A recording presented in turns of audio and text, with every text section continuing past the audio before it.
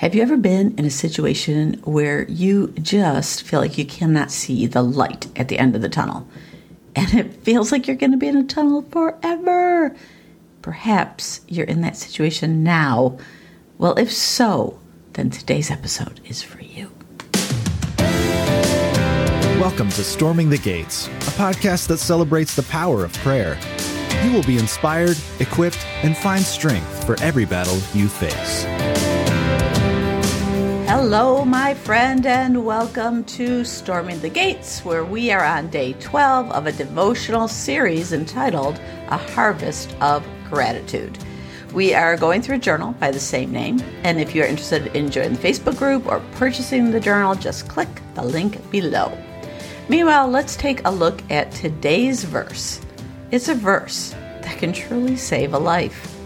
In Jeremiah 29, verse 11, we read, "For I know the thoughts that I think towards you, saith the Lord, thoughts of peace and not of evil, to give you a future and a hope." I can remember as a teenager propping my head up on the chain link fence, kind of like put my arms over the fence and just put my head on it. And I watched my ex-boyfriend speed off. And I can remember feeling such a deep, deep sadness. I knew I had hurt him, and I was so unsure of who I was and who I would be. And there was sort of like this darkness that came over me, a sense of loss and depression.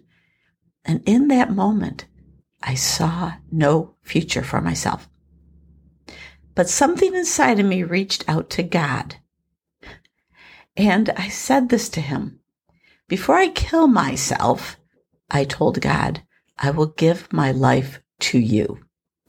Now, funny that surrendering my existence into the Lord's hand was, in my teen mind, just one step better than death.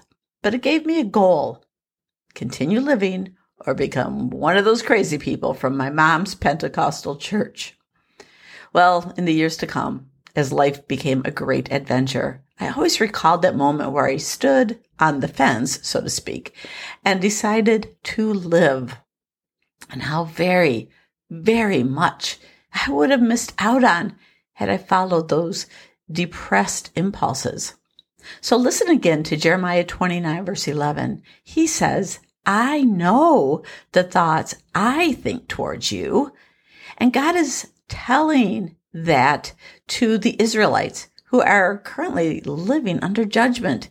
They witnessed horrible things as the city of Jerusalem was under siege. People were starved and killed, and then they were taken captive and brought to the far-off land of Babylon. I would imagine they were inclined to think God had deserted them altogether. But instead, he whispers hope into their heart. He tells them his thoughts are not evil towards them. No, despite the circumstances, he wishes good upon them. He tells them they do have a great future and a glorious hope, which indeed they did. And this is God's word for you. When life makes you feel defeated, alone, and depressed, you have a future, and there is hope. God is thinking good thoughts of peace and prosperity towards you. Prosperity, as the Bible counts prosperity, I want to say. He has a destiny in mind for you. So don't miss it by turning away. Don't give up.